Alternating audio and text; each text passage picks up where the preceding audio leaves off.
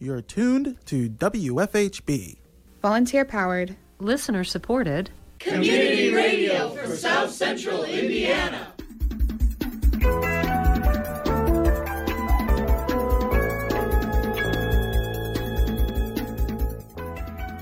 Good afternoon. Reporting for WFHB, this is Deke Hager. And I'm Benedict Jones. This is the WFHB local news for Monday, February 27th, 2023. Later in the program, WFHB Corinth Zero Rose speaks with Dr. Joel Furman, best-selling author and renowned physician specializing in preventative nutrition and natural healing. More in today's feature report. Also coming up in the next half hour, we have Activate, narratives from people making positive change, done in collaboration with the Bloomington Volunteer Network. But first, your daily headlines.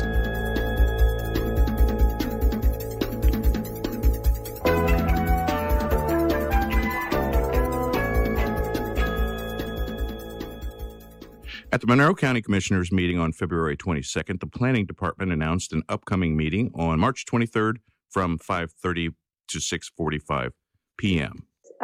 Planning Department has been working on our county development ordinance, and we are going to host a focus group March 23rd from 5:30 to 6:45 p.m.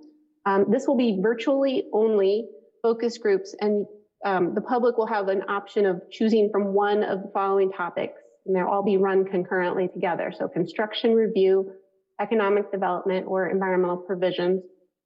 Each group will be hosted via Zoom, and we will have staff members there, possibly commissioners, plan commissioners, and hopefully councilmen may show up.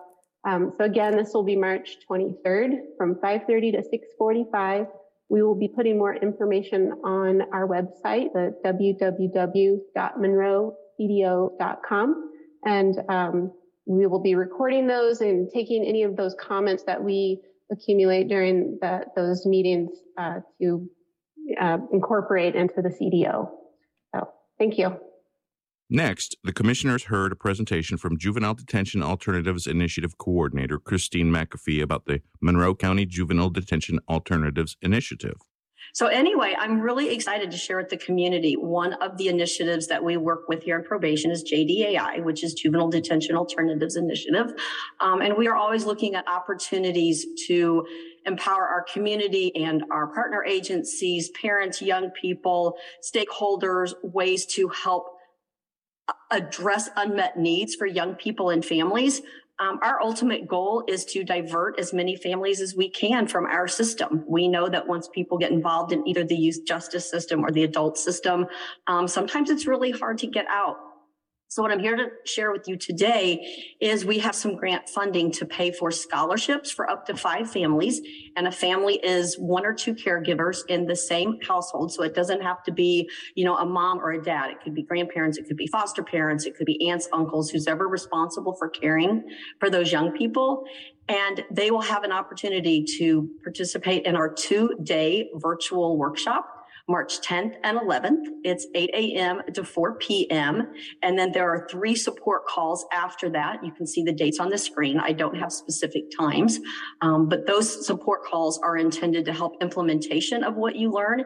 Many of us go to training. We come back all inspired. We think this is going to be great. And then, the next morning we wake up and sometimes it's hard to put into practice the great stuff we learned. TBRI, as you see on the screen again, is an attachment-based trauma-informed approach.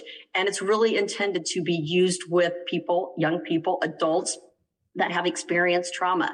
And we've talked about this before. And the reality is most of us have experienced some level of trauma. So this is open to our community. If you have an interest in learning more about it, please contact me. My contact information is on the screen, either by telephone or email. Also, Hope Alight is the agency that's providing this training. And if there's anybody on this call that just in general wants to learn more about what is trust-based relational intervention, what is it that we've done to bring it to our probation department, how might another agency be interested in exploring how well this might work in your agency, I would be more than happy to point you in the right directions. The commissioners heard from County Attorney Jeff Cockrell about a contract with Yasmin L. Stump Law Group.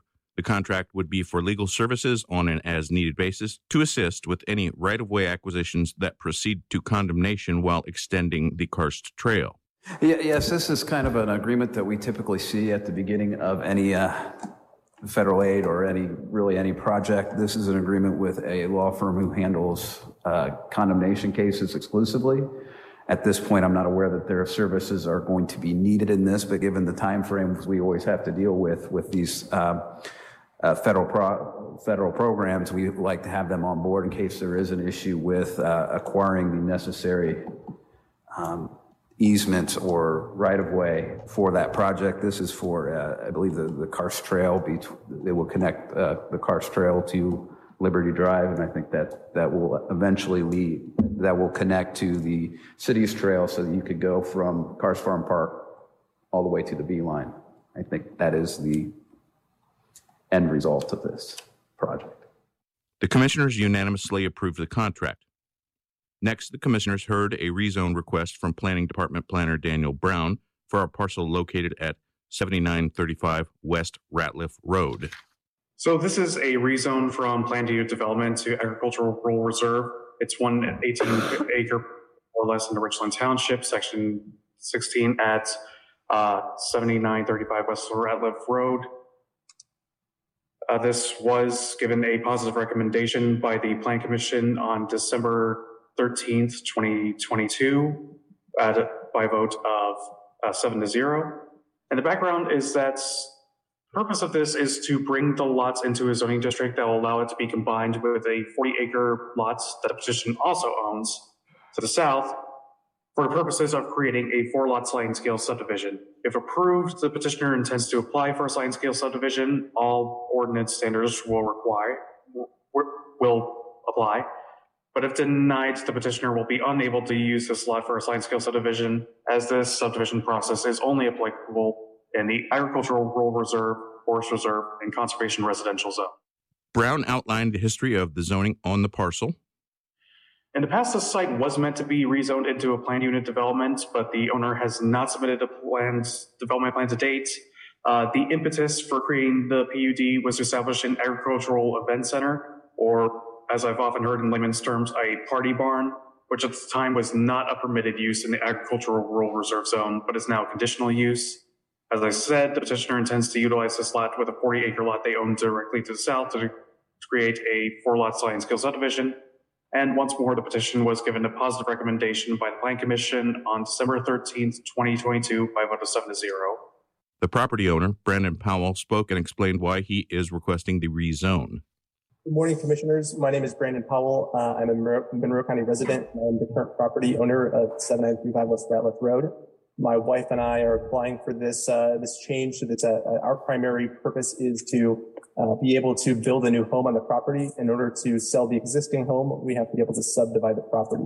We've requested, we plan to request 4 lots because, as was mentioned, we will not be able to make any other further dividing of the property for 25 years. So in an attempt to try to set ourselves up for the future, because of that lack of ability to change, we have proposed the 4 parcel subdivide.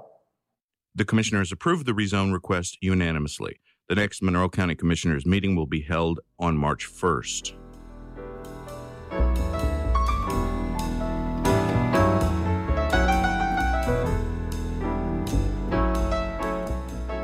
In today's feature report, WFHB correspondent Zero Rose speaks with Dr. Joel Fuhrman, best-selling author and renowned physician specializing in preventative nutrition and natural healing.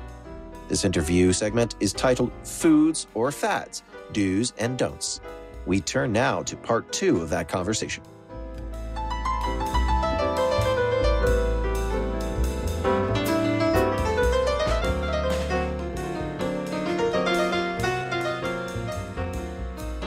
Are the vegetarian options that are more the modern options? You said, they've incorporated more of these modern foods into their systems, like probably in Loma Linda down there, the Seventh-day Adventists, generally vegetarian or vegan. The veggie burgers, the more processed vegetarian fare. How do you come down on some of those products? I agree with what you're insinuating, that just because somebody is not eating animal products doesn't mean their diet is good, and their diet can have processed foods that do not contain animal products and still would be considered vegan. and eating vegan hot dogs and vegan cheeses that are made from oil and vegan, meat imitation meats that are vegan are still processed foods without the matrix of sustenance and phytochemicals and antioxidants that real food has.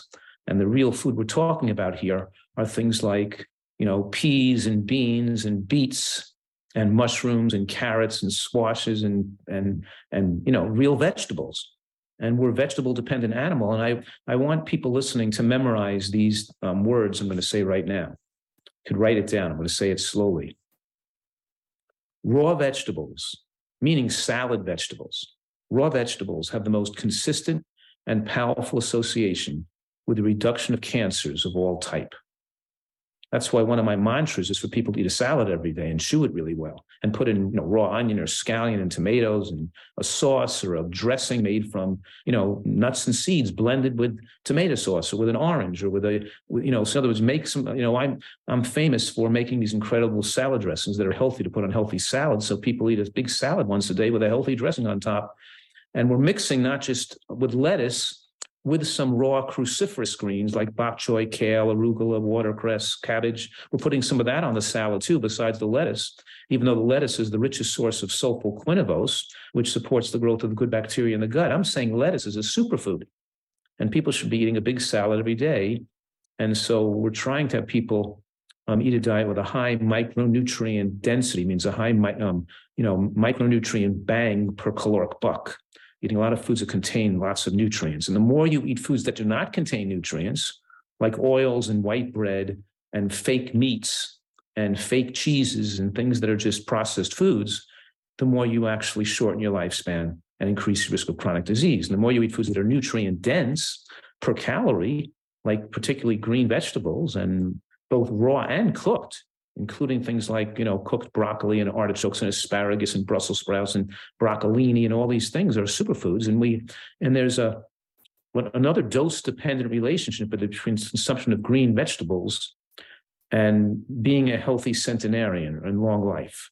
What I'm saying right now is almost every food has a threshold effect of benefit, which means once you have a 3/4 of a cup of onion or a half a cup of onion, having an extra cup is not going to make you live longer. Once you eat a half a cup of mushrooms a day, having an extra cup is not going to make you live longer. But we see in the studies that when people go from 1 cup of green vegetables to 2 cups, we see more people living to be 100 years old. When they go to 3 cups, even more, 4 cups, even more. It seems that there's no threshold. The more green vegetables people eat, the longer they live, and the higher propensity they have for excellent health. Green vegetables accelerate and prevent the depositing of cholesterol in the inner walls of blood vessels. They activate the antioxidant response in the cells. They support human immune function. They build the intraepithelial lymphocytes that build our immune system that surrounds our gut, and they fuel the growth of the healthiest microbiome in the digestive tract. So all these things activate. I'm saying that we're green vegetable dependent animals meant to eat them in large quantities. And if you don't like green vegetables, you better live close to a hospital because you're going to need one, because you can't have good health if you don't eat green vegetables.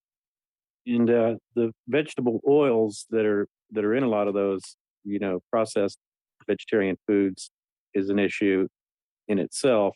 And then you've got, besides the soy, it's usually a part of it. I mean, do you have any particular things about the like soy protein isolate that are problematic? I do. I think that soybeans are an excellent food that have anti-cancer benefits, but you can't say the same about soy protein isolate. It's concentrated, and that concentrated a protein that's more concentrated than the soybean has. It pushes the absorption of protein too high in the bloodstream, as if you're eating the same as if you were drinking milk. It has too strong an effect at raising IGF-1. You don't want IGF-1 to bottom out and be super low, but if it gets to be high, it becomes a cancer promoter.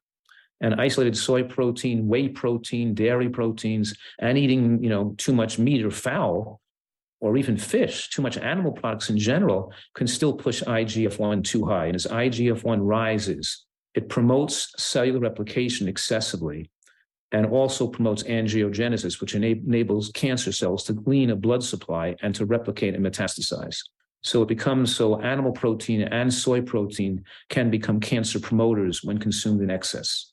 And one thing I haven't heard you chime in about that doesn't, I haven't seen it mentioned in diet plans. I mean, you might tell us about your particular recipe for salad dressings, because most salad dressings are sugar, dairy, and veggie oil based. Right. Is vinegar. Do you use vinegar in those mixes? And is there a certain balance to strike with the vinegar?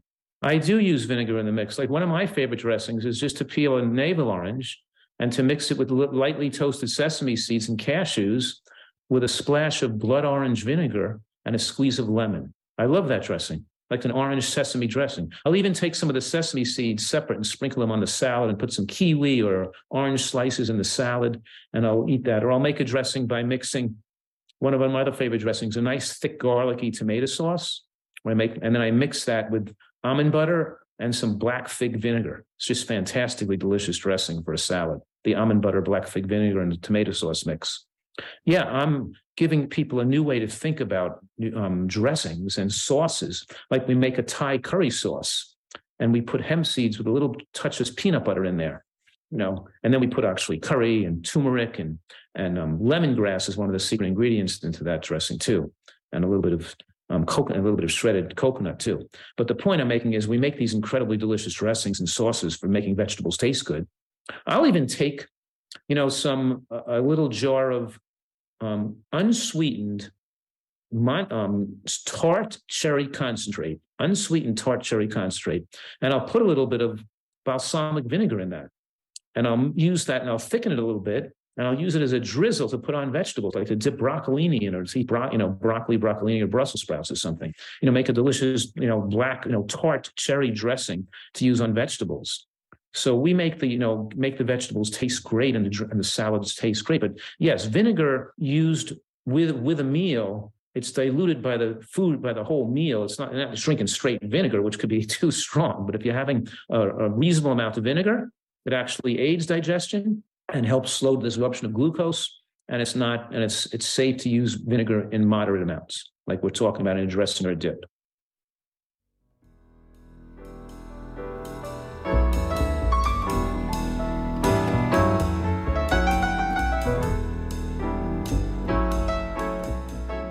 Up next, we have Activate, narratives from people making positive change, done in collaboration with the Bloomington Volunteer Network. Today's episode features Susan Sizer and Leslie Davis. We turn now to the latest installment of Activate on the WFHB Local News.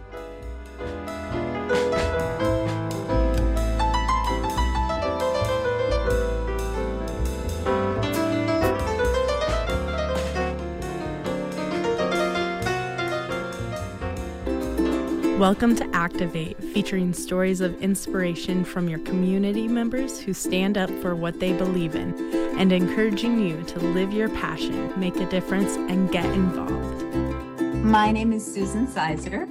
I am an anthropologist, and I just retired from my job as a professor at IU in the Department of Anthropology in June 2022. And it is my great pleasure to be able to put some energy into the community. I feel like that was something that I had to put on hold for a long time.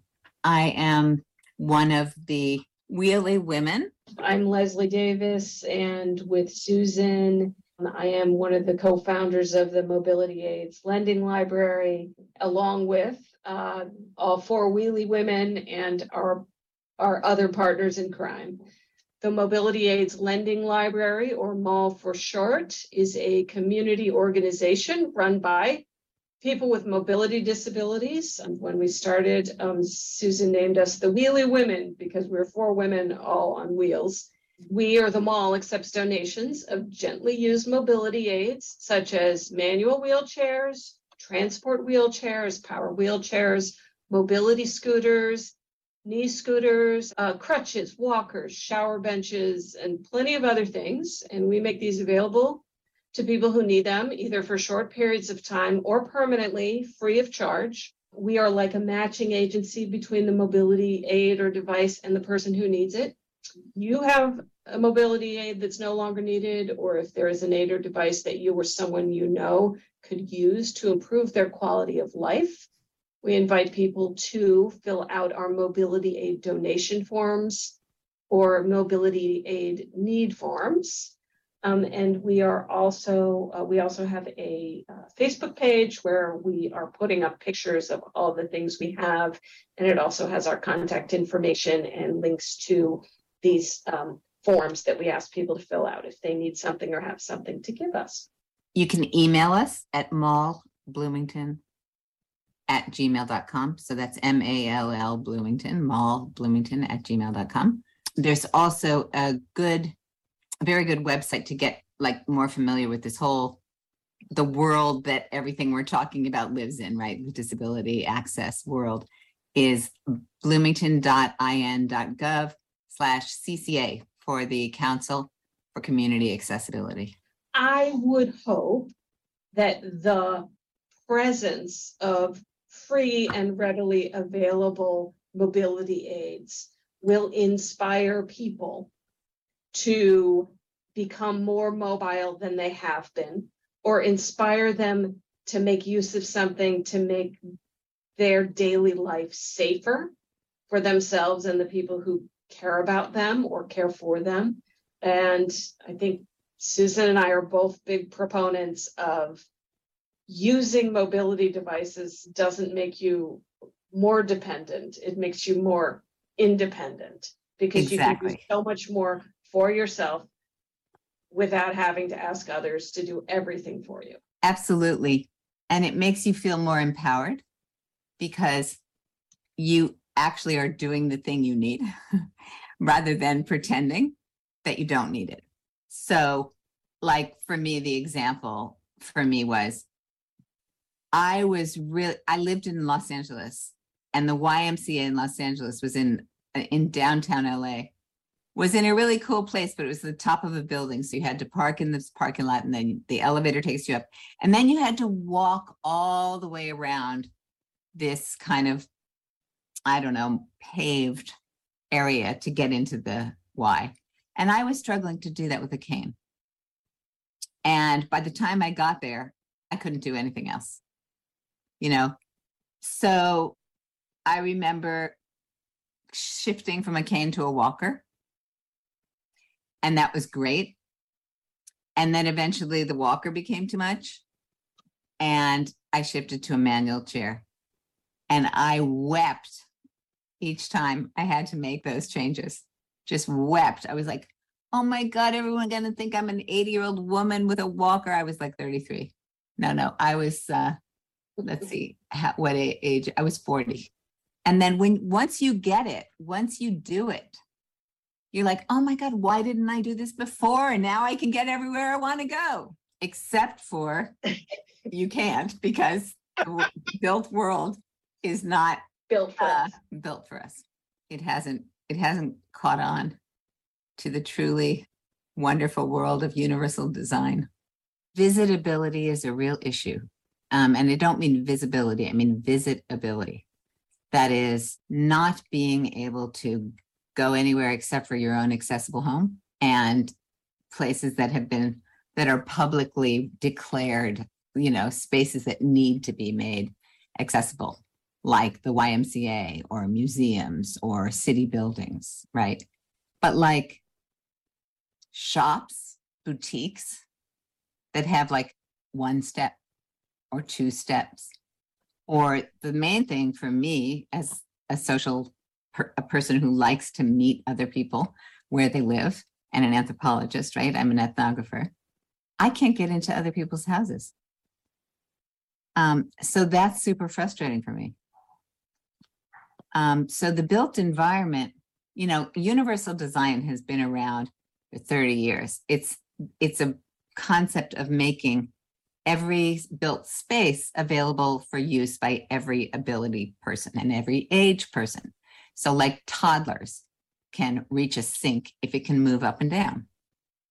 A mom with a stroller can come into a house if there's a ramp, right? So a piano can get moved more easily if there's a ramp. So it's just like the wisdom of the curve as opposed to the straight angle, right? So curved ramps, curved everything is just so much better. So I don't know why it takes so long for people to be catching on. we're waiting. And we're doing what we can in Bloomington, Indiana, and we're both on the Council for Community Accessibility. When we meet on the last Sunday of every month from 1 to 3 p.m. In room 2B, people can come in and just check it, see what they like. Try out the different rollators and walkers and crutches. And yes, Susan, I really hoped that we still hope that people will come by just to talk to us about kind of easing into disability. And we're happy to show people some things that might be able to work for them. Yeah. You've been listening to Activate, a co-production of WFHB and City of Bloomington Volunteer Network, working together to build an empowered, vibrant, engaged community. To find more information about volunteering in your community, visit bloomington.in.gov/volunteer.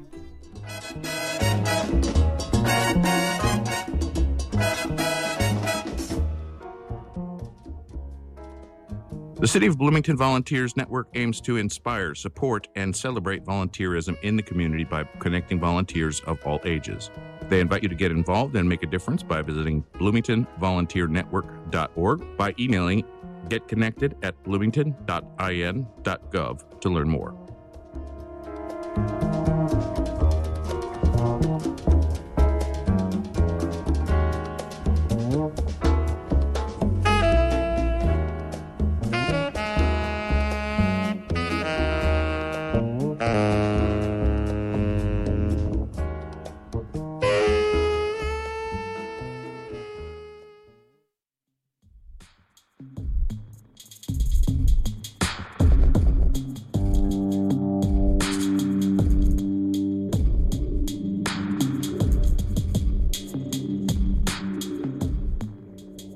Support for WFHB Local News is brought to you by MPI Solar, a Bloomington business specializing in solar hot water, solar electricity, and solar hot air systems.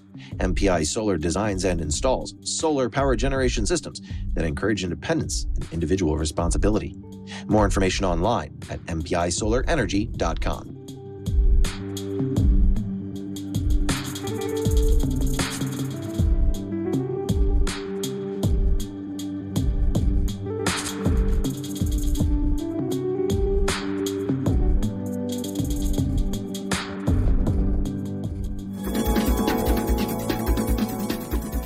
You've been listening to the WFHB Local News. Today's headlines were written by Noelle Herhusky Schneider in partnership with CATS, Community Access Television Services. Our feature was produced by Zero Rose. Our theme music is provided by Mark Bingham and the Social Climbers. Engineer and executive producer is Cade Young. For WFHB, I'm Benedict Jones. And I'm Dee Kager. Thanks for supporting Indiana's only volunteer-powered, listener-supported, independent daily news program. You can hear tonight's full broadcast online at WFHB.org.